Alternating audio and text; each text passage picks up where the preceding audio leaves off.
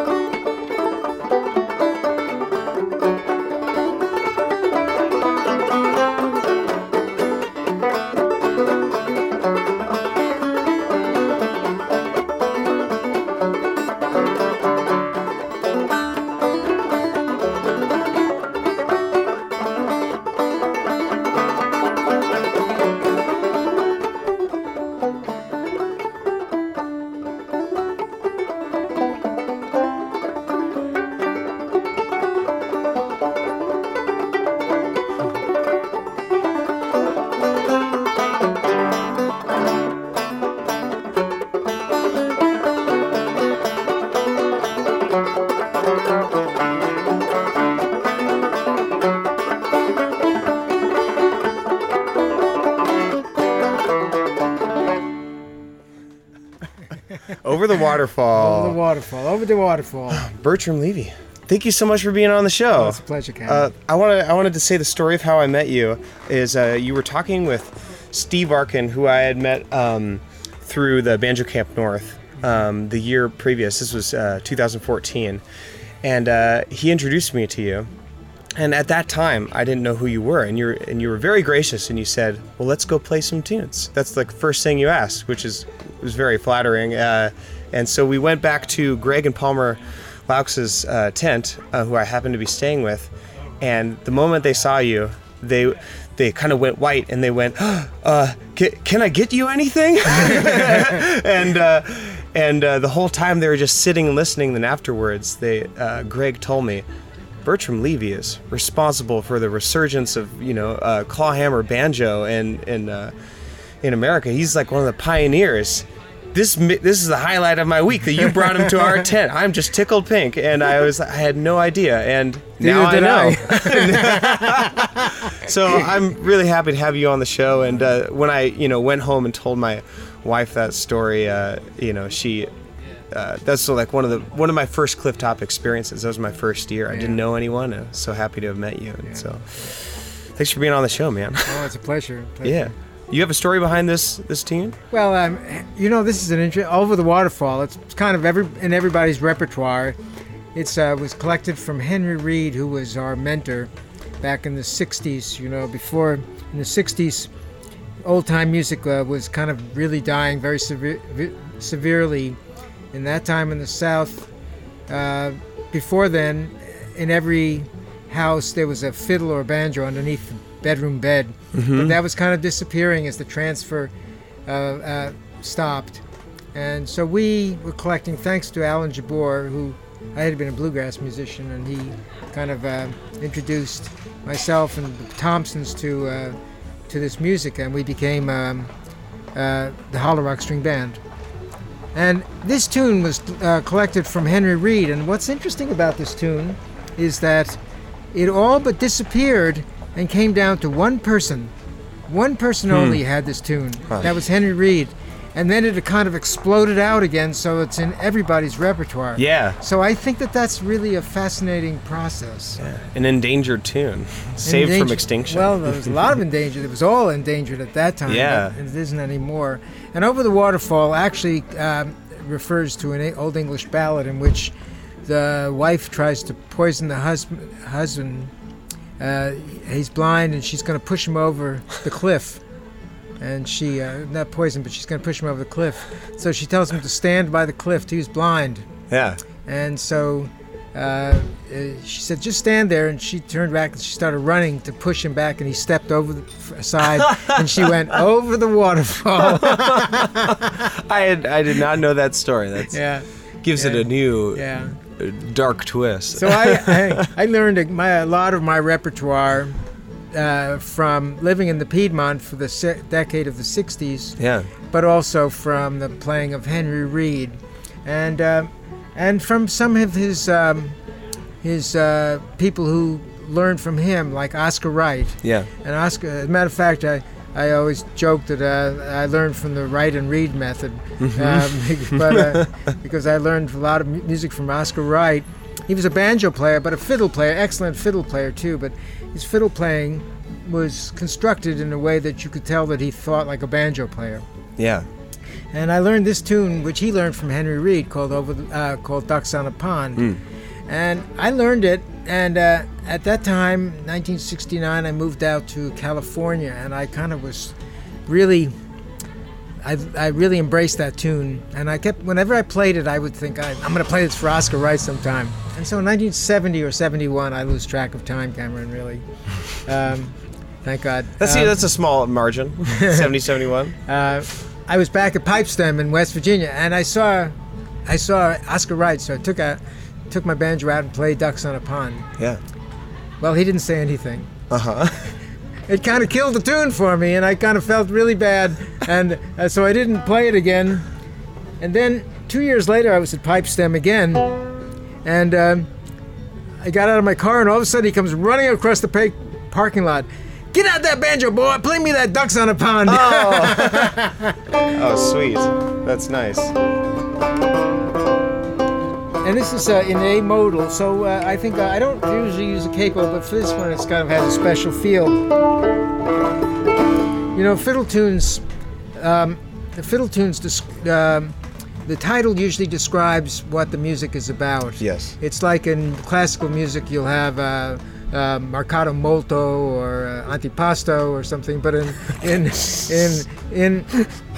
in old time music, it's the title. Yes. And so this Ducks on a Pond has that very very tranquil feel, like it's like ducks on a pond. Yeah. So the second part, it starts on the fiddle. You go quack, quack, quack. It's so anyway, it's got this sense of repose, which I think is really special. I'm gonna let you do that first pass, okay? Okay.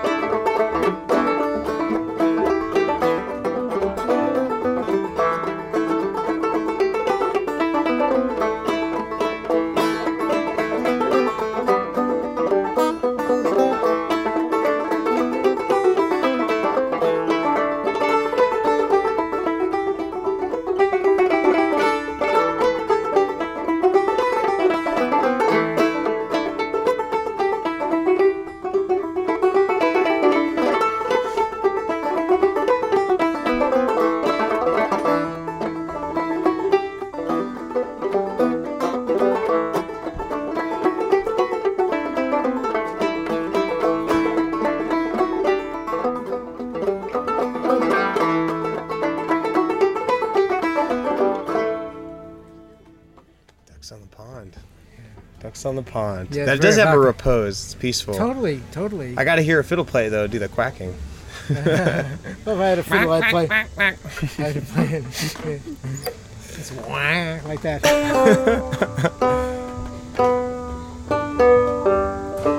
Yeah, fiddle tunes are interesting. I mean, a fiddle tune is a little haiku, you know. Sure. And they have their own personalities. Usually they follow some predictable form, but this particular tune, I learned that route from Henry Reed, and as a modal tune, the route. It's not clear to me whether it was like the post office route or the route of a military battle.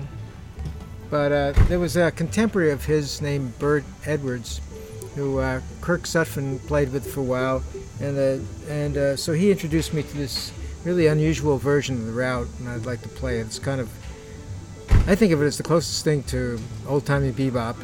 Yeah. For those who are not here right now, the humidity at Clifftop is incredible. And And if you Perfect play banjo weather. if you play with a hide skin head, it makes it everything just changes terribly.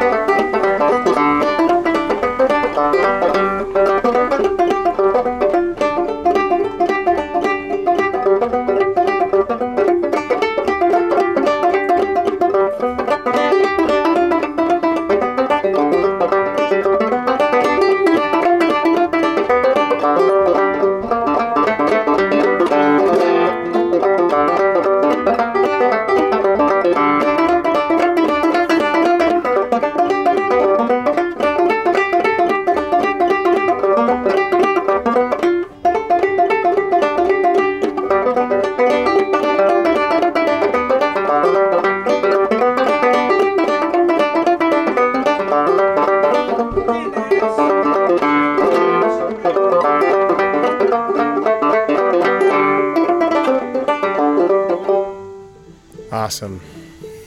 Awesome. The Route. The Route, yes. Old-timey bebop. Right on. Well, it's really, it's creative stuff. Now you, let's get nerdy about banjo for a minute. You play all of your tunes mostly out of just standard G, regardless of the tuning. Regardless of the tuning. Of the key, yeah. Yes. I mean, I'm comfortable with the neck because I played bluegrass since I was a kid, and then when I got introduced to old-timey music, I switched over and played all the tunings. And in fact, the recording that Old Gut Feeling is still kind of a classic, and still continues to be actively sold. I tuned a lot of the things, but as I've gotten older and I've kind of developed my own concepts of how the role of the banjo. Yes. I felt like really building out of one tuning and having a strong sense of chordal integrity. Yes. Has driven me to just play everything out of G and it's really quite for those of banjo nerds. You still have that basic D low note. Yeah, certainly. And then if you're playing in C, if there's a guitar player there, I'll leave it in that and won't worry about the low C note. If there is a guitar player, not a guitar player, I'll tune it down and play it as a 3-string instrument, leaving the C drone. Yes. So that's the way. Cool. Yeah. It's. I'm gonna have to spend some time trying that out this week. I'll have lots of opportunities too. I'm sure reading music helps, which you do, and also just kind of thinking about it. As a matter of fact, I've been, and as a result of this, I'm starting to have some very interesting creative approaches to the harmonic and melodic part of this, not only this instrument, but the idiom. And so I've been writing a fair amount of material. And this one piece that I would like to do is actually, I heard on one of those Saturday morning entertainment NPR shows. I think it was the Moth Radio Hour. But I was working in my shop, and I heard the story of this woman who had an abusive husband, and she took a vow of silence to deal with it. Yeah. And she didn't say a word. So when he was dying, he asked for forgiveness, and she couldn't because she took a vow of silence. So he died filled with his sins. Yeah. And I thought, wow, now there is a story as good as any murder ballad I could think of. So I decided to write a murder ballad in that vein. Yes, yeah. So that I call this The Battered Bride. So.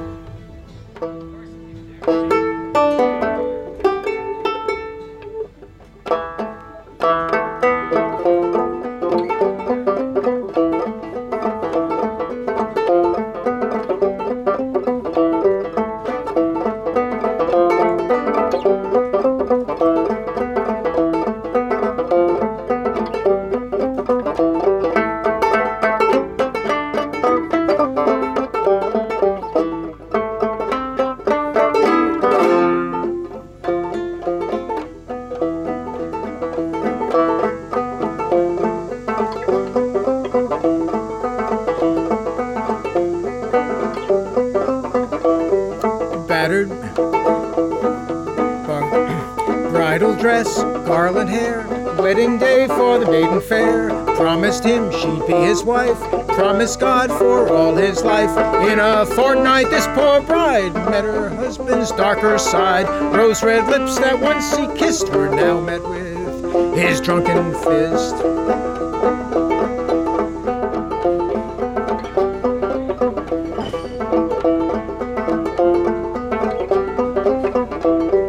Run away, he dragged her back, each time with a worst attack. When at last she could take no more, a second vow to God she swore. Never again will a word be said until the day that he is dead. No matter how he bullies me, the greater will my resolve be.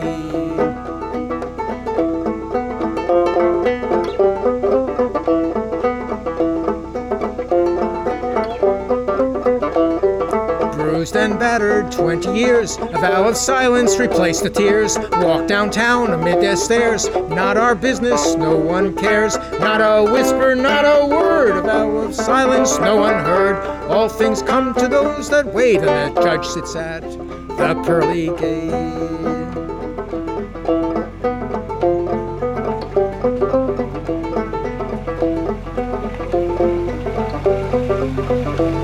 One day the bully got his bill, he drove his tractor on the hill. Halfway up he lost control, the tractor it began to roll. When the tractor came to rest, the mighty engine crushed his chest. In his deathbed he was laid, the priest was called, confession made.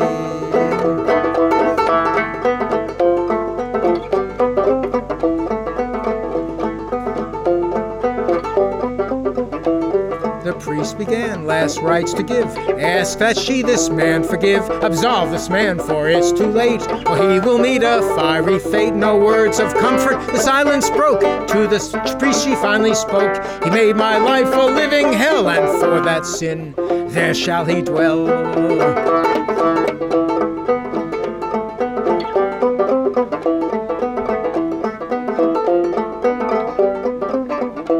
The look of horror filled his face, eternal fire he must embrace. And as she gave this harsh decree, she knew at last that she was free. Not a whisper, not a word, a vow of silence no one heard. All things come to those that wait, and the judge sits at the pearly gate.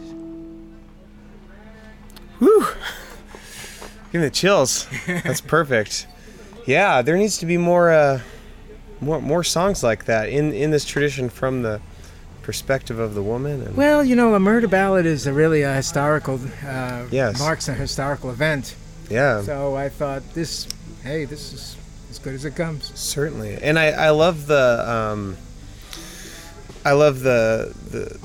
I thought originally that it was literally a murder ballad, and I like the spin you took on it. That it's like it's even worse than murder. You know? It is, yeah. Yeah. Murder just ends at death. Oh yeah, it's even colder. Yeah, really. I once did a kind of similar tune. I wrote one about this. I think it was a Creek Indian. There's a story about this Native American who was converted to Christianity, and he took the pacifism. He used to be a war chief, but he took the pacifism really seriously, and that was like he became a peacemaker. And there's a story about his father was murdered by someone from a neighboring tribe, and so he went to find the murderer and captured him and took him back to his camp. And the murderer thought he was going to be executed, and the chief came to him with his father's saddle, or not his saddle, but his feathered vestments and all of his father's things, and they said, "You killed my father. You must be my father now." And it's sort of chilling, it's like sure. It's beautiful, but it's also like it's a big and responsibility. with the murderer said, "My son, you have killed me." And that was his response, and I thought that was a beautiful legend. Yeah, and beautiful. I wrote a tune about that. I haven't played it in a long time. You're inspiring me to get it back out, start sharing it I'd around. like to hear it. Yeah, well, I'll let you know when I remember the words. It exists somewhere in the ether of the internet. Yeah. Some blog somewhere. What do you want to play next? I've already forgotten. We had another D tune that we were going to play, correct? Yes, we were going to do Wild Goose Crossing the Ocean, Yes. and this refers to the Irish immigrants coming over to the United States. That's where supposedly the title comes from. Wild Geese Crossing the Ocean, Wild Goose Crossing the Ocean. It does have that kind of feeling, but I take my time with the piece. When it's interesting.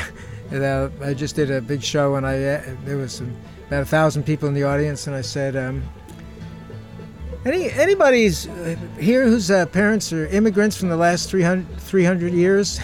And there were a lot of hands. So Yeah. Remember? 2, 3, 4.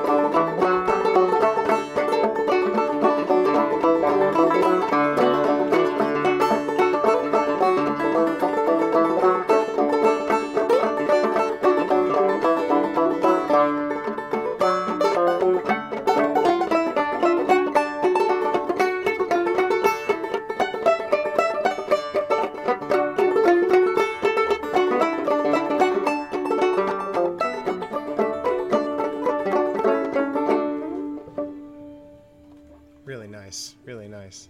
That's a sweet tune.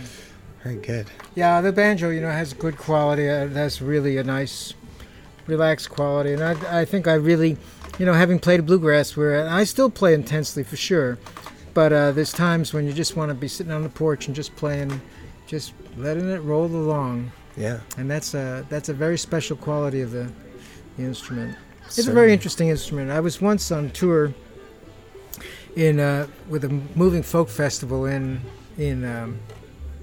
Mexico, in Tierra Caliente. We started actually in Mexico City, and I was with Alan Jabbour, and he was playing fiddle. Well, Alan's the star, and I was kind of the banjo player. But it was very interesting when I was there that every place we played, they were more interested in the banjo than they were the fiddle, because all those musicians love all that hand techniques, and they just couldn't get over a vellum's head. It was really interesting. Now you have such colorful nylon strings. They're red and black and white and blue, and they're really fun to look at.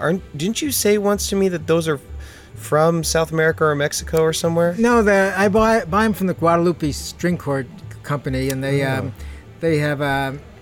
in the past always had a whole wide variety of colors. Yeah. So it's kind of it's a thing. It's fun. Yeah, I like it. It's a kind of a thing, and I've had red and blue, and I've had even had a psychedelic set at one time.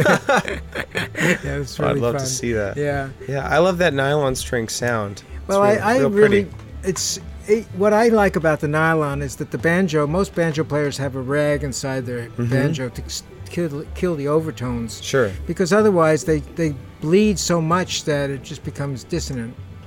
So that's why I like the nylon string. For one thing, is that the notes come out and then they quit. So they come out just as brilliantly, but they disappear. So silence becomes a strong element of the playing. Yes. And they're expressive as well. So, and of course they're really nice on your fingers and your nails. They don't beat you up. Hey, can you tell me about your transition from? Tell me more about your transition from bluegrass to old time. Like, how exactly? Where were you when that happened? Let's see. I was probably. You mentioned that you were playing bluegrass, but I don't know exactly when did it happen and how. Well, I was born in the Northeast, but then I discovered the banjo when I was 14 and started playing. Yeah. Went from folk music to bluegrass, and so I played bluegrass in the latter teenage years. When I finished high school, I my parents wanted me to go to college, and so I said, well, if I'm going to go, I want to go to the South so I can be in the source of it. Yes. So I went down to Georgia, and I lived there, and I played bluegrass, and I played for a very, very good mandolin player named Gene Akers, who was down there, who played Ira Lewin's mandolin. I played the banjo in his band. I played that, and then when I moved up to North Carolina, I met Alan Jabbour, and he introduced me to old-timey music. Well, in the group, Tommy played the banjo. He's kind of the alpha male, so I was fine with me because I had played mandolin already. And I also studied, in college I studied classical guitar and flamenco guitar. Yeah. And that's why I have all this right-hand technique. Yeah, I hear that. I have a lot of right-hand techniques. And it makes sense also with that nylon. Yes, yeah. Exactly.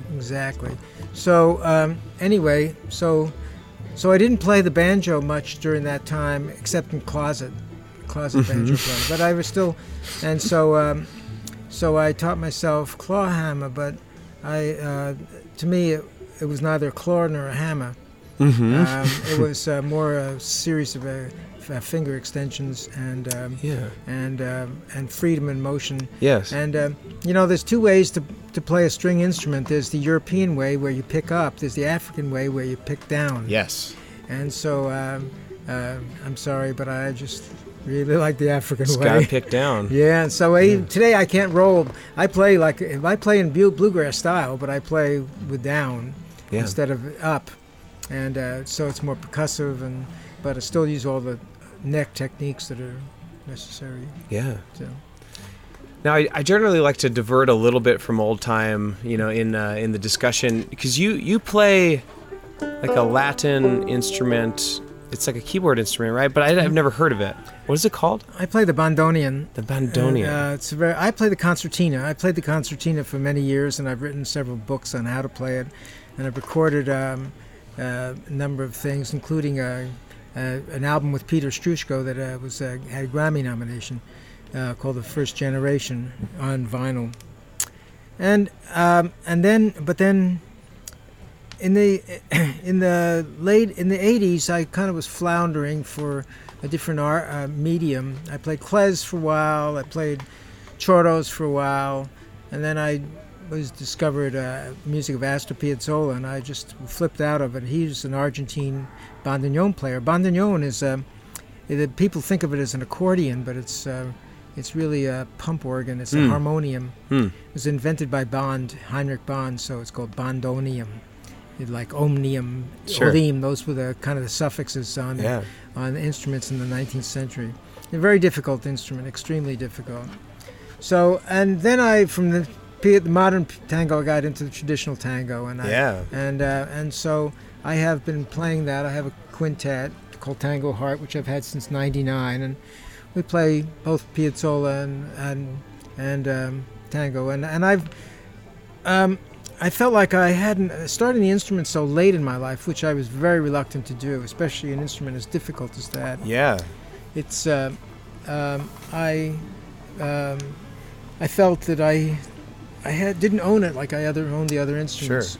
Sure. And so in 2005, I took my daughter, who was in 7th grade, and my wife, and we moved down to Buenos Aires. Wow. And I enrolled in the conservatory, and I spent a year there. Then we came back, but I have continued to go back and study 5 months a year in the conservatory, studying bandoneon theory and composition. And, wonderful.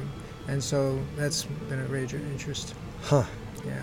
Well, before we get into this last tune, can you just tell us where to buy your CDs or records or things like that?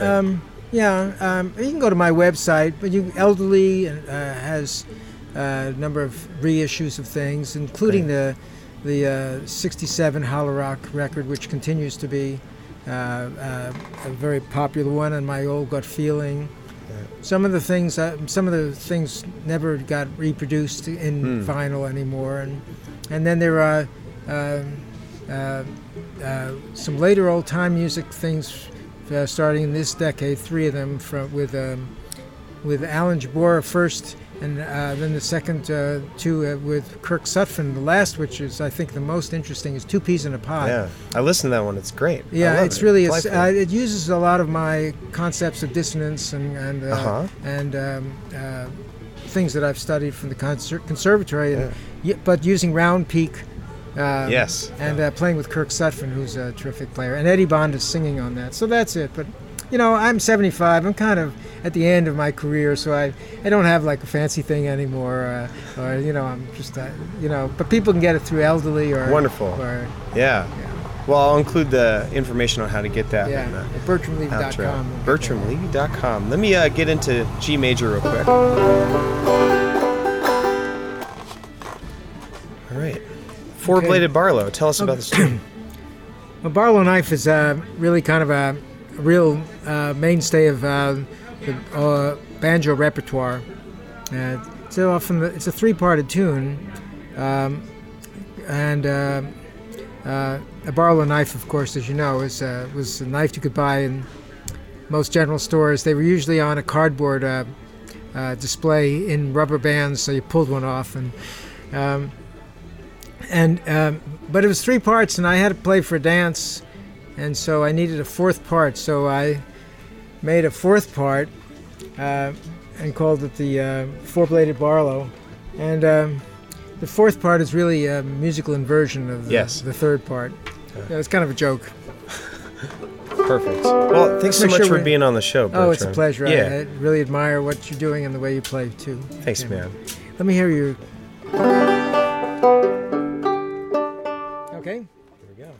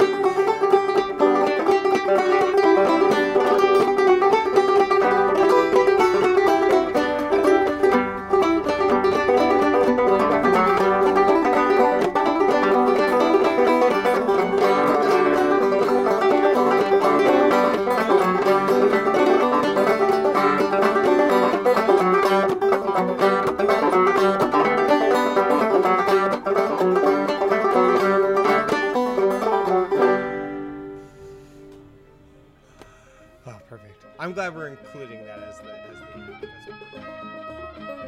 When I first met Bertram, my wife, Rebecca, was pregnant with our now 2-year-old son, Theodore, but at the time, we didn't know the sex, and I was thinking a lot about what it would be like to have a daughter. Bertram told me something that I think about a lot. He said, "There's nothing like the love affair between father and daughter, nothing like it." He went on to just gush about his daughter, how smart she is, how great a fiddler she is, etc., etc. I think it was a really formative moment for me to see a dad barely able to contain his overwhelming admiration and respect for his child. I would like to feel that someday. All that's to say, Bertram's about to go on tour with his daughter, Madeline, and I'd like to read you the times and locations real quick. All the dates are in February and in the UK, in case I have any listeners out there. On the 9th is the Essex Concertina class. The 10th, 11th, and 12th is the Gainsborough Festival. Valentine's Day, they're playing the Triple Crown in Richmond, southwest London. The 16th at the Islington Folk Club in central London. The 17th at the London Irish Centre. The 18th at Towersey, Oxfordshire. And on the 19th is a house concert in Richmond. I also recommend going to BertramLevy.com to see additional tour dates, check out all his projects, and buy his CDs. If you want to support Get Up in the Cool, go to CameronDeWitt.com and click or tap the button that says Patreon, or follow the link in this episode's description on your podcatching app.